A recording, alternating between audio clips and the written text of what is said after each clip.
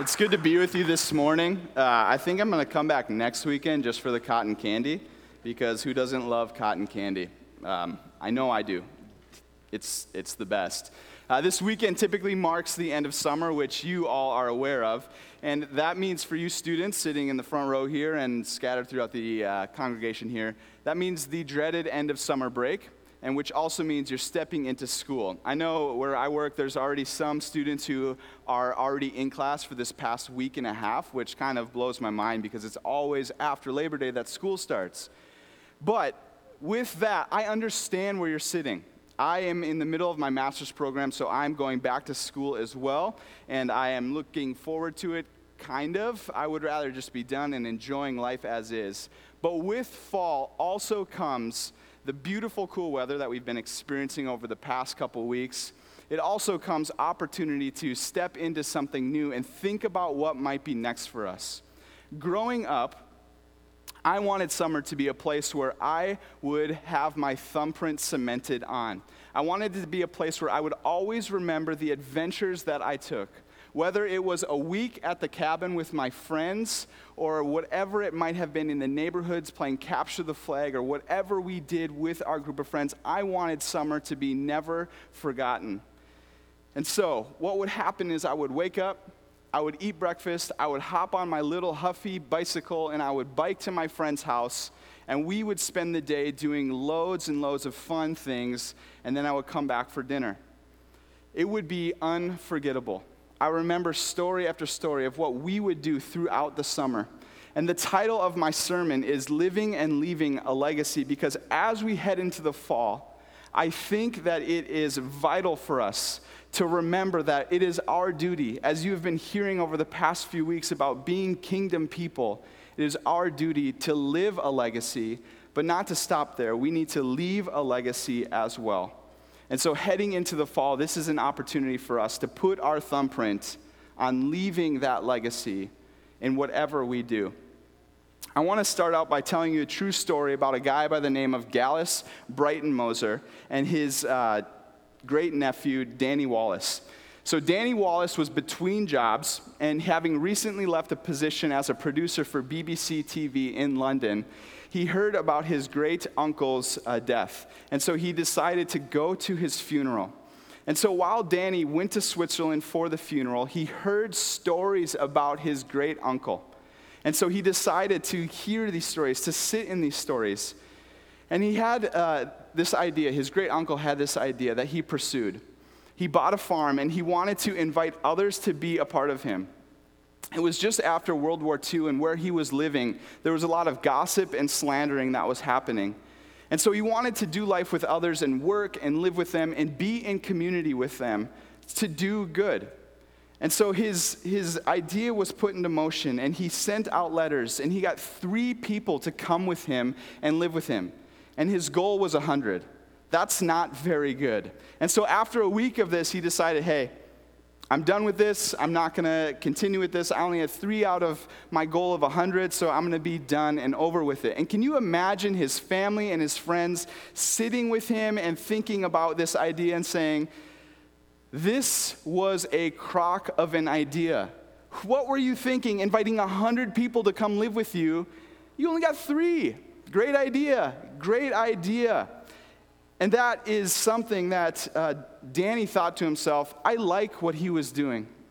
And so he said, I'm going to do something similar.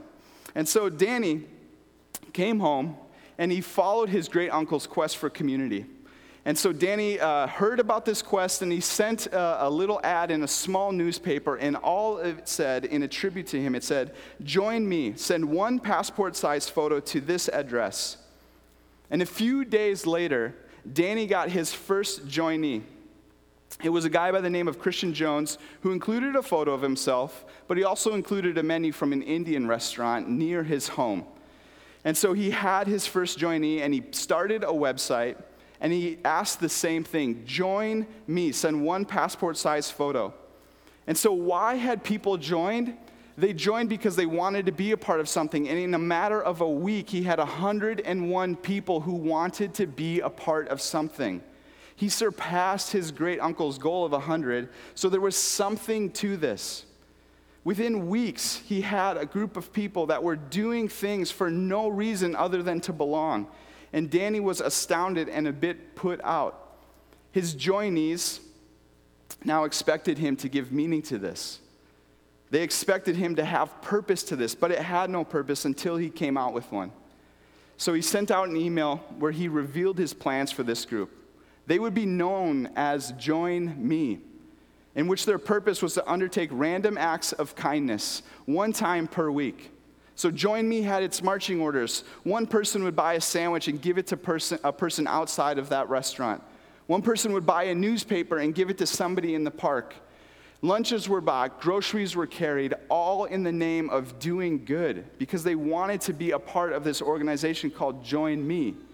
And it continued to grow worldwide. Thousands and thousands of people joined this group so that they could be a part of something. They had no meetings, no dues, no regulations to follow. Gallus Breitenmoser left a legacy. And in no way did he think that this vision of this farm to live in community would be passed on to his great nephew. But it did. He left a legacy.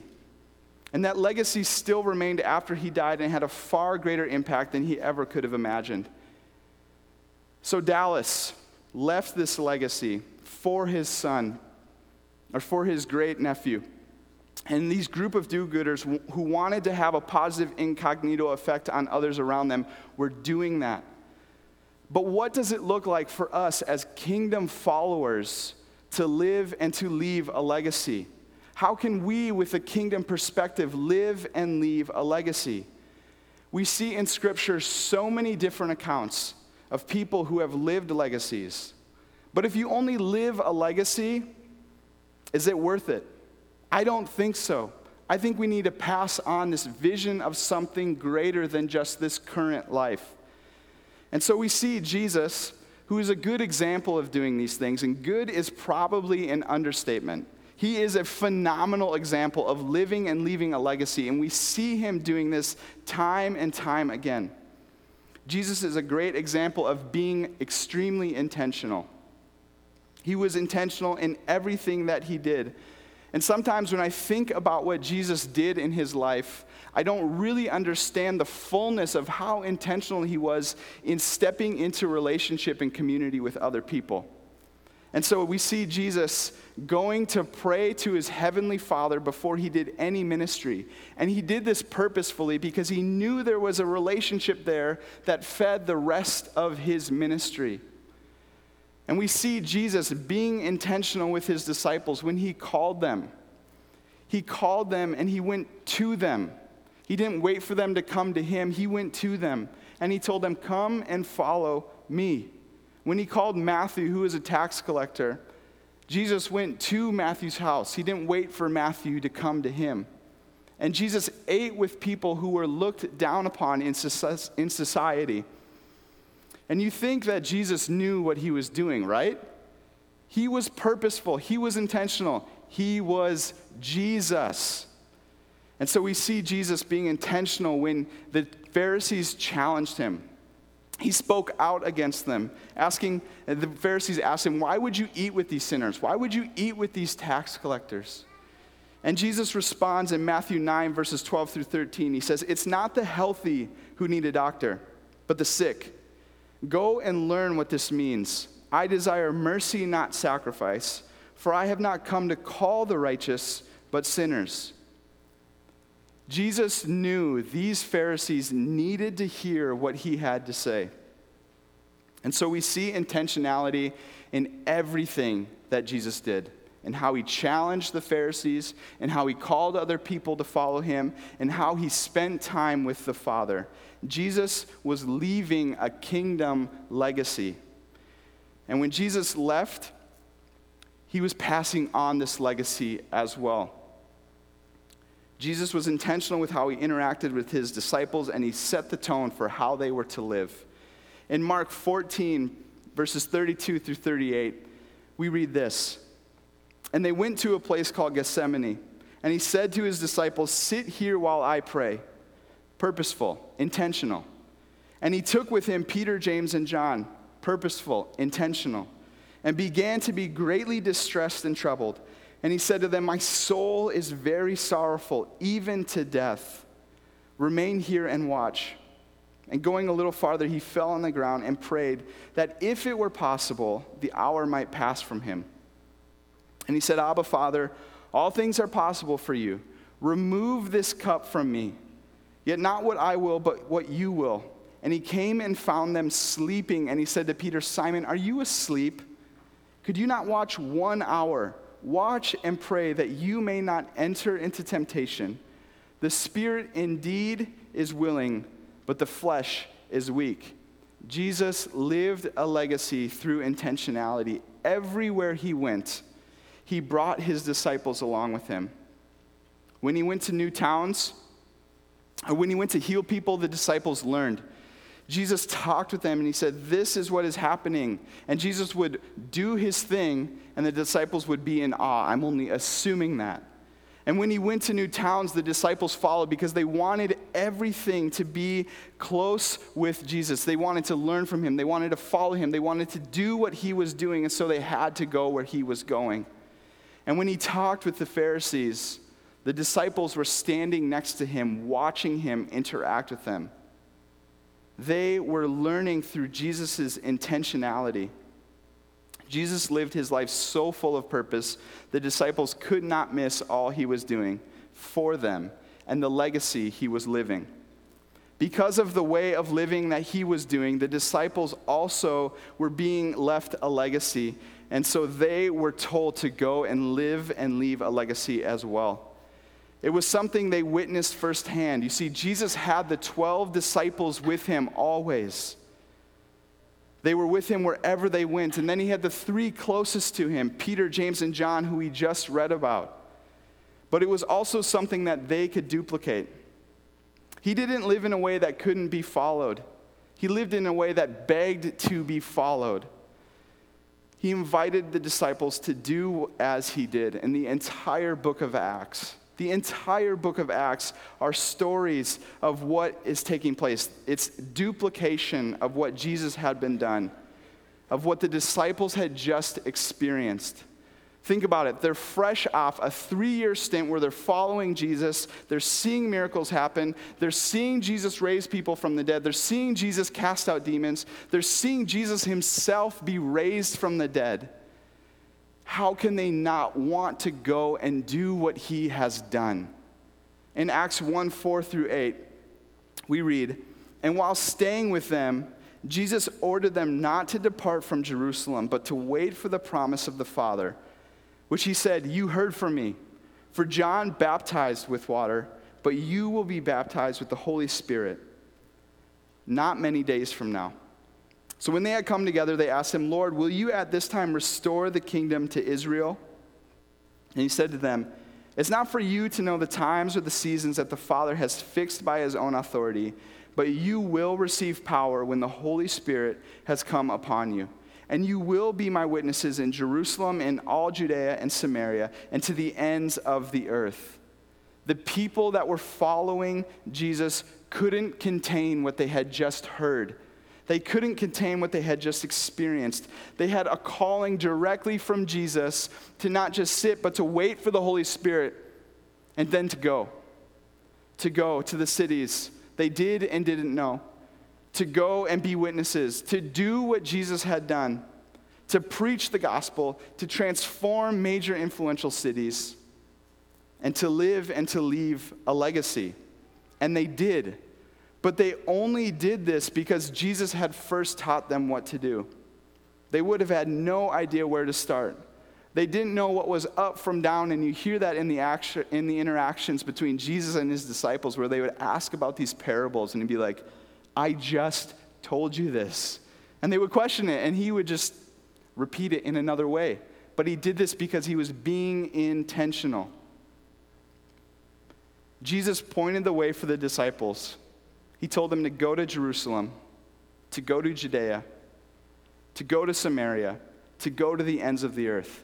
And so when Jesus left this earth, the disciples went out to different areas. They taught what they had just learned. And they didn't do it themselves. They brought others along for the ride. They saw how Jesus ate with them, so they ate with others. They saw how Jesus prayed with them, so they prayed with others. They saw how Jesus invited them into relationship, so they invited others. Paul joined the group, which is a big deal because he wrote like half the New Testament. Timothy joined the group. Barnabas joined the group. Silas joined the group. All of these new disciples joining for the cause. And it wasn't just a cause to feel good about themselves, like join me. It was a cause that would last forever. It wasn't enough to just feel good. They needed purpose. They believed that what they knew about Jesus was worth setting everything aside and going forward. And so they did that. They risked it all, and they stepped into the unknown. And the disciples had a clear and direct calling. And the beauty of this is we have this same calling. It's not enough for us to just feel good. This calling happens, though, when we have a changed heart. And so the disciples, they had a changed heart. And they began to move towards the likeness of Jesus, and that same is for us. We do what Jesus did. We do what the disciples did. We have a calling on our lives that is supposed to be honoring and pleasing to God, but not just to honor and to please Him, to be world changers, so that when we interact with our neighbor, they see that there is something different. Our calling is to sit with the Father and to hear His instruction for our life, to listen to the calling He has on our lives now, and know that this cause to live for Him is worth putting everything aside and walking in step with Him. Jesus knew His time on earth was limited, so He was intentional about everything He did. While living, He passed on all He knew to the disciples, to the people who followed Him and were willing to hear Him. In John 14:12, Jesus tells His followers, "You will do what I have done and even greater." Can you imagine Jesus, who's healed people from leprosy, who's raised people from the dead? He's saying to them, you are going to do what I have done, but you will do even greater things. The shock in my head, if I was in that place, would be like, nah, that's not possible. I'll see you later. But Jesus said that to them. Jesus tells His followers that they will do things even greater than He has done. And so they start to hear this truth. They start to understand what is taking place. And again, the same thing is for us. Jesus gives them those words, but those words are recorded so that we also can step into what Jesus is calling us to do. And so the question then becomes, where are we being intentional?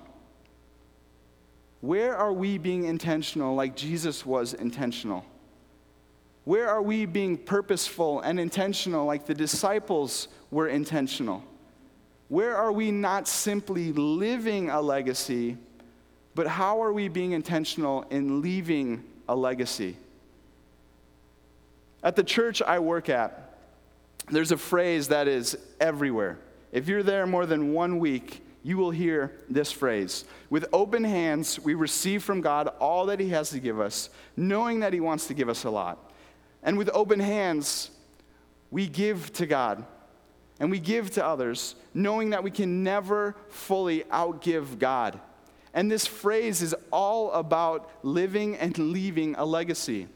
It's all about being purposeful people, being intentional, knowing that we have what we have, but it's not ours. So the love, the joy, and the peace that God gives us, we need to pass on and give the love and the joy and the peace to others.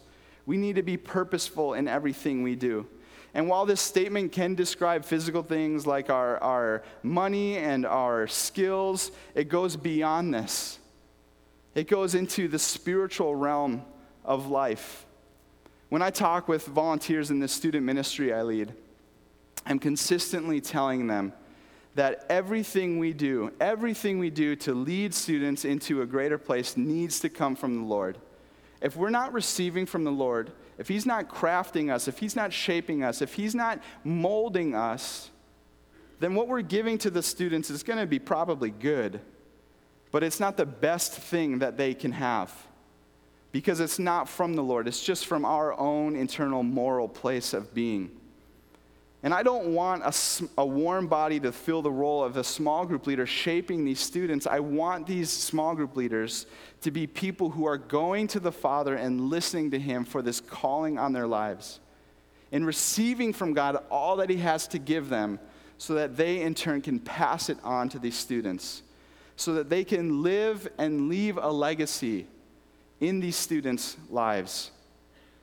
It's not just about work in the church, though. I mean, most of you don't physically work in this church.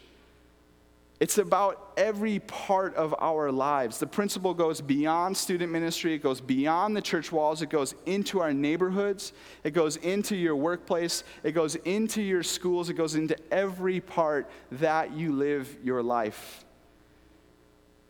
In your neighborhood, be purposeful with your time and energy. Invite others into your life to see how you live. Host a barbecue before it gets too cold and you are shut in, because that's what we do in Minnesota. We don't come out December to March. It just happens. Bring people into your sphere. Students, how are you influencing people in your schools? How are you seeking the people who might be alone in the lunchroom? How are you praying for the people in your school as you walk the halls? Have a progressive dinner in your homes. Start with your neighbors and start with this progressive meal where there's an appetizer at one home and then the main course and a dessert. My wife and I lived in St. Paul for 4 years. We live in South Minneapolis now, and so St. Paul to South Minneapolis, and I work in Chanhassen. It's a commute, I understand. But with living in the city comes a very eclectic group of people. And we lived in a condominium, so it's close living quarters, and there's only 7 units, so you get to know your neighbors really, really well. Probably better than you would like. But what would happen is during the winter months, we would have a progressive meal where we didn't have to go outside. We would start and eat something in every unit, and we would sit and talk with these people. We would hear their stories. We would know where they were coming from, and we would enter into relationship with them purposefully and intentionally. And that was kind of handed to us because we didn't have this idea to start a progressive meal. But it was an opportunity for us to love them in different ways. And with communal living, we would often have barbecues in the summer. We would have monthly condo meetings where we were forced to rub shoulders with these people. So we were forced into intentionality. And I'm not trying to pat myself on the back because I'm letting you know we were forced into being intentional with these people. But that's what Jesus was doing. He rubbed shoulders with the people that he didn't know. And he rubbed shoulders with people that were looked down on in society. This is the legacy that Jesus has left. It's the promise of eternal life because the Father loves us so much that he sent Jesus. And Jesus loved us so much that he was purposeful in all that he did in inviting the disciples to be with him. And the disciples were purposeful in going out and telling others about the story of Jesus. Jesus followed the Father, the disciples followed Jesus, and we are following every single one of them. The disciples brought others on board, setting the example that Jesus set. They were living and leaving a legacy because Jesus did that for them. So the start of the fall is 2 days away, technically, right? That's Minnesota. So what a great time to start being intentional in every place that we live. When you go back to school, how can you love your classmates well? When you go back to work and you're around on the weekends because you're usually gone on the weekends or your neighbors are gone on the weekends, how can you be intentional? Where can you be purposeful? How can you live and leave a legacy for them? It's vital to not just live a legacy. We must leave a legacy through the love of Jesus Christ. Let's pray together. God, you are incredible. You are a God of mercy. You are a God of intentionality. You are a God who offers up what we don't even know we need. So God, as we live our lives, Let us see what you have for us. Let us hear what you have for us. Let us step into the calling that you have for us. Let us be purposeful and intentional. Let us live purposefully so that this legacy is cemented right now. But like Dallas, Brighton Moser, let it be passed on to the next generation. Like Jesus, let it be passed on to the followers who are following him. Let us be influential in all that we do. Father God, we praise you because you are glorious and because you sent your son Jesus, to be a legacy for us to follow after and to live with. We pray all these things in his holy name. Amen.